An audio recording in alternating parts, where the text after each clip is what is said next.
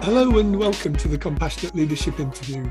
I'm Chris Whitehead and my guest today is Elena Armijo, certified coach, Dare to Lead Facilitator and founder of the C-Suite Collective, an organisation that supports women in the workplace. You can find Elena on Instagram at elena.armijo, that's A-R-M-I-J-O. Welcome, Elena. Thanks so much for having me, Chris. Elena, you started out as an opera singer. What motivated you to follow that career?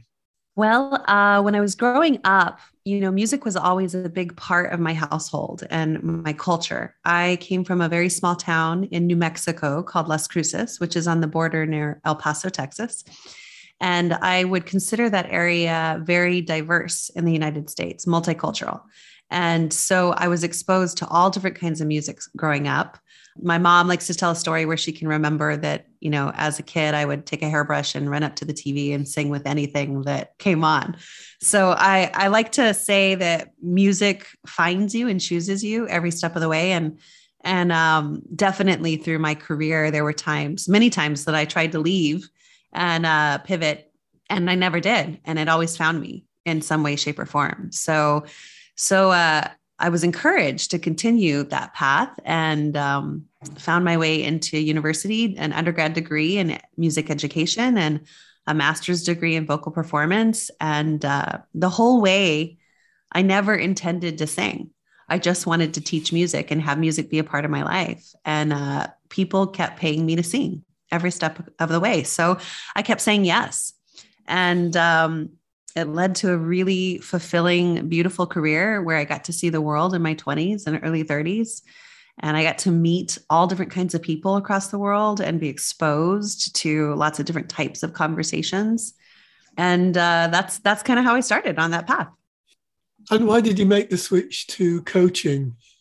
Well, I remember at some point during my career when I was sort of in the middle part of my career where I could see that the next 20 years were going to kind of take a certain shape of how it would look. And I was getting burned out. There was a period of 4 years there where I was on the road 10 months straight out of the year. And I would come back to New York to just change out my suitcase for clothes that I would need wherever I was going next. And so it was this constant motion of my life of being on the road. And through that, there was a lot of loneliness and, I would miss important events with my family. Relationships would fail. I think at one point for 1 year, I had 3 different relationships that would just, crumble from the weight of my career and also me not being able to be places that, if you were on contract, you had to be on contract or you wouldn't get paid.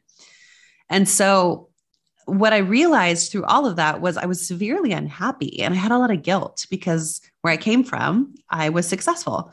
And so, how is it that I could be so successful in this career that I chose and still be so unhappy and so guilty for not being happy?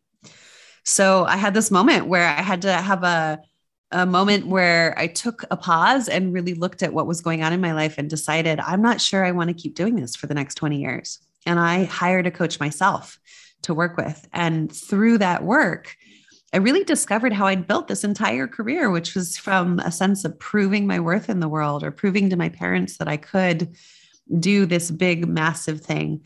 And if I worked really hard and I made it to these places, then I was safe, loved, and respected. And so I had to deconstruct all of that to even get to what I really want in the world. And when I did that work for about a year and a half, it took to take a look at all that, I discovered that, again, what I probably always knew when I was a little girl, which was music was just for my heart. And I never really wanted it to be a business. And I loved working with people. And for the first time, along my journey, I had always looked for something I wanted to do. Coaching was the thing I fell in love with, just like music, but I could really see myself creating a business out of and supporting people with across the world. Can we start by briefly looking at why we need more women in positions of power and influence in our workplaces? Because it isn't that women are underrepresented in the workplace in general, but they're underrepresented in senior roles, is it not?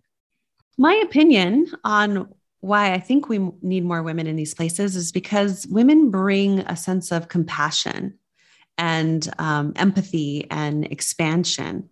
And I don't think that it's men don't possess this. I think men have this too, but traditionally, especially in the United States, it's been built in a structure that comes from power dynamics and control in the C-suite arenas.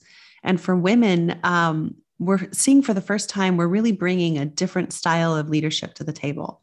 So having more of this as an equal balanced opportunity, I think creates a wider conversation. And I think we teach each other things. I think about all the mentors in my life that have been men that have helped me get to where I've gotten to. And the thing that I've learned from them is to stand up for myself, to find my voice again, to be powerful in the world where maybe I was traditionally taught that I needed to follow a certain path. And what they've learned from me is heart and empathy and courage, and that there's space to be seen as a human. And that style has really opened up, their hearts as well. And so all of this leads to a really big conversation around how are we building a new style of leadership in the world that has people feel included and belonging. You said that high achieving women are under-supported in the workplace at every level. What leads you to that conclusion? Well, what I've noticed in my clients and who I serve is that most of these women, because they're alone and they're one, right, in a sea of many, don't often get their needs met. So now that's not all on men, right? That is up to women to actually speak up and say what they need. But oftentimes I think there's an assumption that they will need the same things that maybe men do. And that's just not true. There might be some flexibility that they need in terms of parenting, or in terms of maternity leave, or even in terms of just emotional bandwidth or space to make decisions. And so what we're finding is that if there is support at those levels, and what that looks like is, are they part of an organization where they are, mentored by other women? Do they have a personal coach? Do they have mental health benefits that are available to them? And honestly, I would say that for men and women, right? Not just women, but really supporting women from a different lens, as opposed to our one package in HR that works for everybody will work for everybody. So it becomes more of an individualized approach. And I think the more that we can encourage that kind of support, the more we're going to see women feeling like they actually can be in those rooms, and they can bring more women up as well. Do you feel that the situation has improved or deteriorated during the pandemic? I think at the start of the pandemic, it definitely deteriorated, because what the pandemic exposed for all of us was maybe the places where we were just holding it together barely for everyone. And I like to say with my clients, the one thing that you were running from before the pandemic, all of a sudden was right in your house, sitting at your living room table with, saying, here I am, you've got to deal with me now. And for women, I think a common household conversation was, okay, we're two parents. We're now working at home. We have no childcare support. You make more money than I do. So I'm the one that's going to let go of my position, and we're going to make this work for a while. And just by the nature of, even salaries being different and not equal, that was a conversation that was sort of a given in any household, where I think women just said, okay, well, this makes the most sense for now. And so we saw a massive amount of women leaving the workforce at the very beginning. Do I think that's shifting now? I do, because I think after 2.5 years, roughly, of us going through the pandemic, people have started to have real conversations about what they really want. And that's starting at home, right? With parents, or even single parents, looking at, how do I want my life to work? And I keep mentioning family, because I think that's the majority of what I've seen, but this is also for people that don't have families, right? That had to be in the pandemic alone, or had to look at the way that they're living or spending their life. And so I think it's really had people reevaluate how they live. And therefore, we're having a new conversation about what needs and support look like. And how would you characterize excellence when it comes to supporting women in the workplace? What does that look like? Ooh, I love this question, because excellence is such a beautiful word. Because I think oftentimes we hear excellence, and in our minds, we might say perfection. And so when we're supporting women from an excellent view, we're supporting them to be the best versions of themselves while having their humanity in place as well. I think oftentimes women, I'll speak for myself, but as a woman, I put a very high bar on myself to be perfect all the time or to get it right all the time. And that comes from my trauma. That comes from how I was raised, all kinds of stuff, right? That we can trace it back to. And it's really important for me to understand that excellence can be achieved without perfection. And so that's why when anybody talks about excellence, it lights me up because there's so much possibility in what that word can actually mean for people if we're willing to take away the shame and the perfection around it. So what does it look like there? I think that's a great insight, incidentally, that excellence and perfection are quite different, and almost perfection is the enemy of excellence. But what would you say excellence in supporting women looks like? I think it looks like having a culture where women feel free to say what's really on their minds, where shame is low in the culture, or if shame comes up, you actually have the tools to tend to it in the moment. I think partnership is key. So a form of excellence in women is somebody who's well supported with partnership. And what that means is, can I come to work and say, hey, I need a mental health day today. I'm not doing well and I need to take a break. Do you have my back? Can you cover all this for today? And let's reassess what support I'm going to need tomorrow when I take care of my well-being. That's excellence, because that's somebody who is taking care of themselves at a high level. And before burnout happens, or before the moment of, I can't do this anymore and I've got to go, bye, peace out. Before that moment happens, you're actually tending to the breakdowns in real time. So it really is seeing the full person. And the results of that are people that are happy, healthy. They're producing more from an ROI perspective because their battery isn't so low. In terms of coaching and excellence, I really think that when you give a C-suite woman a coach, you will watch her work at her blind spots and her patterns that she hasn't seen to really uncover what's been in her way. And that is excellence. So it's not just a matter of procedures being in place. It's, for you, it sounds like it's very much a matter of culture, isn't it? Yes, I think everything is about culture. It's not only procedures, but, one of the things we're seeing right now is we talk about the Great Resignation that's happening in the United States in particular. And I like to call it the Great Reinvention, because that's actually what's happening. We're reinventing workplace culture in real time. And what I'm noticing is people are longing for their personal value system and what they believe in the world to matter to a company. They want and are craving a place where they feel seen and heard and respected. And when they create that culture, they're willing to show up and be loyal and actually be in partnership with a company. And that's been something that's been missing for a really long time. And I think that's the key to what's actually turning this conversation around from a wellness perspective and a mental health perspective, and creating people that are actually full, healthy humans, as opposed to just people that come to work. So how do you establish and embed that culture? I think it has to start with getting really real about what the gap is right now. So a lot of the work we're doing with C-suite leaders is we're coming in and we're saying, hey, what's really going on? So sure, it's doing 360s, it's getting feedback from your people, but it's looking at like, what happened the last 3 years? Why did people leave? What were the exit interviews that were being said? What's the feedback that's being given to you? What's the overall context of your culture? If I walk in, what are people going to say that they feel when they're here? And really getting clear on what the gaps are, and then creating a plan from there that's long-term.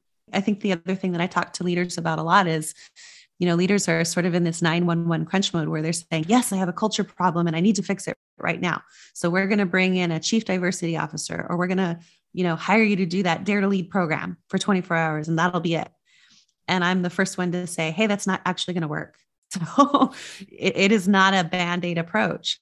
Are you willing to invest time and money for an entire year or multiple years to reinvent this culture from the top down? And it starts with the C-suite. So we always start with our leaders. And any leader that I come across that is sort of saying, no, my C-suite doesn't need that work. It's our people that need that work. So I want you to start with our people. I say, oh, I'm probably not your coach. Because if you're unwilling to take on the work yourself first, then nothing will change. How can a female job candidate tell whether or not the company they're joining offers the right work environment? I think it's a beautiful time to ask questions and remember that when you are being interviewed, you are also interviewing the other person. And for the first time, we're seeing that you actually have room to do that. Because I think before there was a lot of fear around saying the wrong thing or being seen as too pushy or coming across as aggressive. These are all the words we hear as women. And right now, what we're seeing is that women are actually showing up and going into these interviews and asking very bold questions that are full of love, but are direct. So a question like that could look like, I noticed that the majority of your leadership team is white, and I'm a biracial woman. And how will I be supported in this culture as a biracial woman? It's a very open-ended question, but it will give you a lot of information on how they respond or what systems they have in place, or if they're willing to even talk to you about it. And I think these are the questions that you have to ask to really understand if you are going to be a cultural fit for them. Otherwise, you're just saying yes to a job that 6 months later, you might be saying, wow, I really wish I'd done, more of those hard questions at the beginning because they're not a fit. So I say that goes for salary, that goes for a hybrid work approach, that goes for, what are your policies if some of my family gets COVID, what's next? So it's all of these really tough questions that before, from a legal perspective, HR was sort of like, no, we can't have any of these conversations with people. And now employees are demanding these conversations. And it's really having companies come to the table and have a more robust conversation. In episode 4 of this podcast, we heard from Jodie Hill, who started her own company, Thrive Law, after suffering a nervous breakdown working for a mainstream law firm. According to research published by NHS Digital in 2014, women in full-time employment are nearly twice as likely as men to have a common mental health problem. Is it reasonable to conclude that mental health support is particularly important to women in the workplace?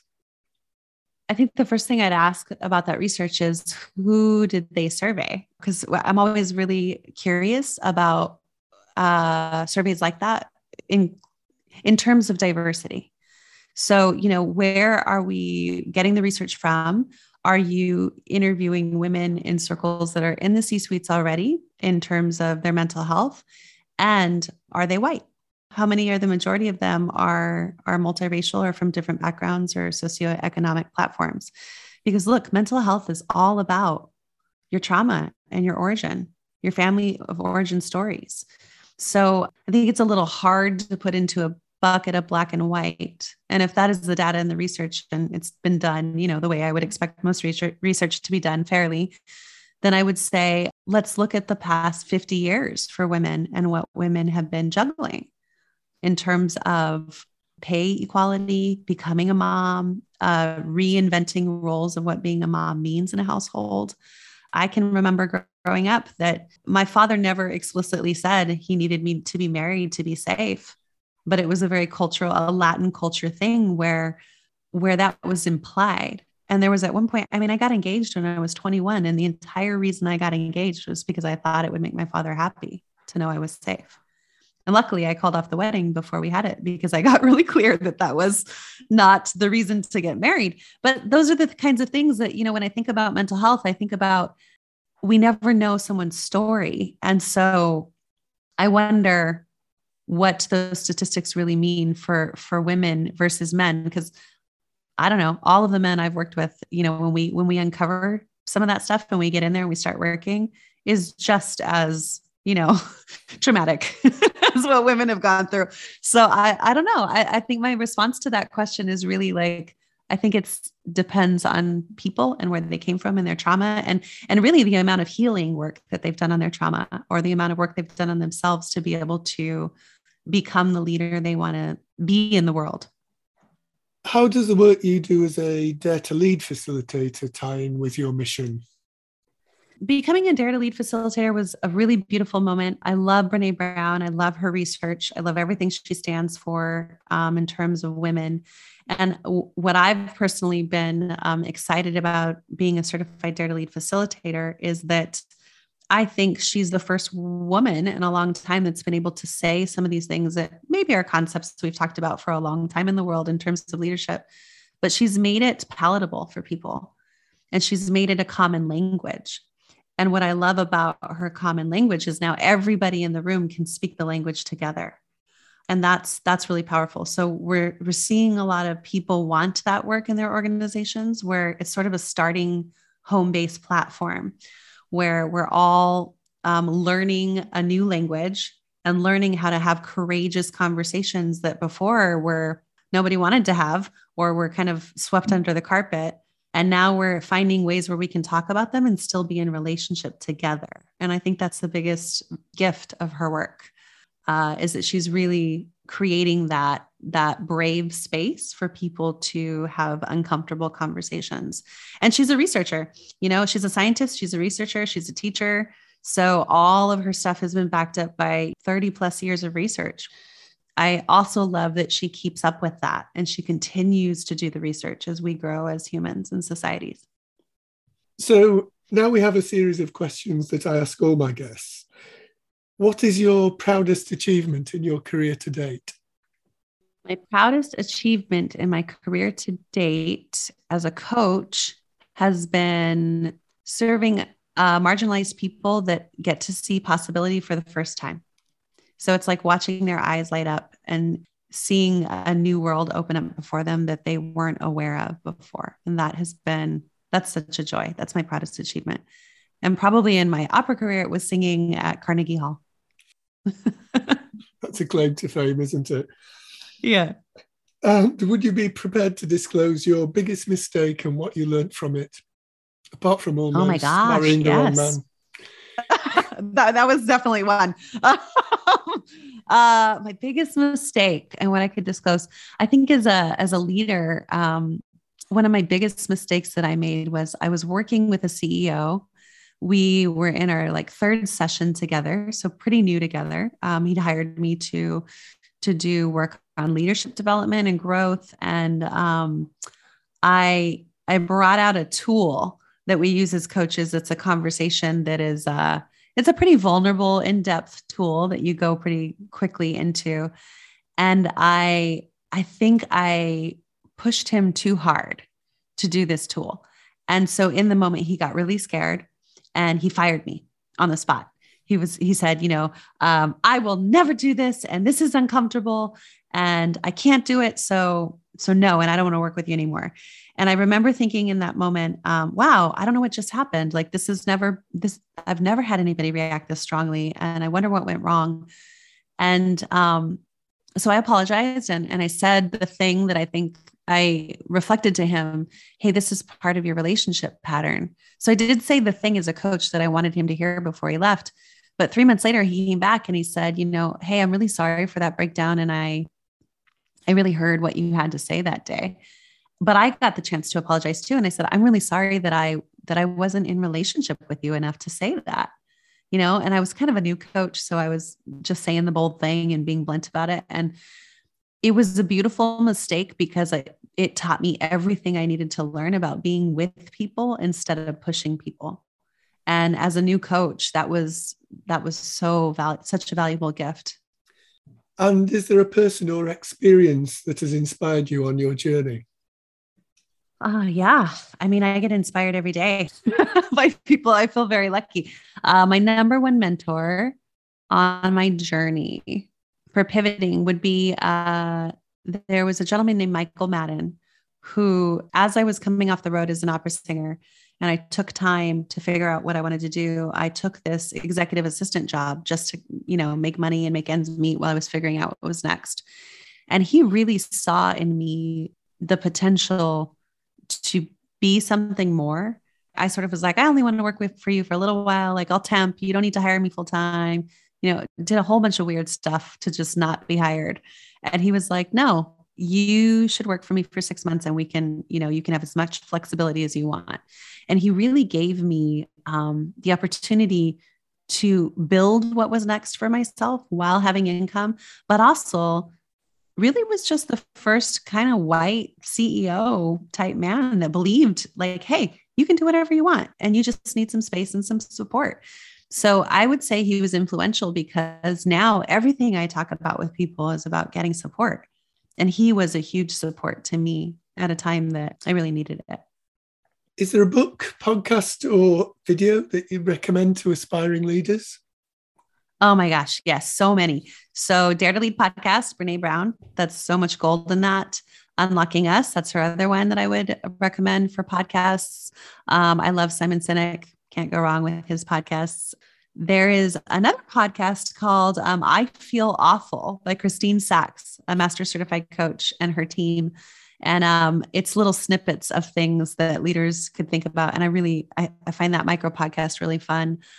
One of my favorite books on leadership is The Culture Code and Dare to Lead, as well as on my bookshelf and referenced all the time. I think those are the ones that come top to mind right now.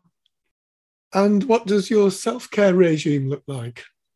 Self-care to me is more of a day-to-day approach. So I am not the type of person that's going to be like, I need to wake up every day at 5 and meditate and then go work out and then get my breakfast. There are some leaders that are amazing at that. I am not one of them. So the thing that I know about myself is that all I need is some space and time in the morning to figure out what I need. So I will usually get up 2 hours before I have to, be on my first call or be anywhere that requires work. And in those 2 hours, I just get to actually ask myself, what do I need today? Sometimes it's a cup of tea. Sometimes it's a walk with the dogs. Sometimes it's yoga or meditation or working out. But I found that one of my biggest blind spots in my own work was not knowing what I need. So the practice that I set up for myself is to really ask myself every morning, what is it that I'm craving today?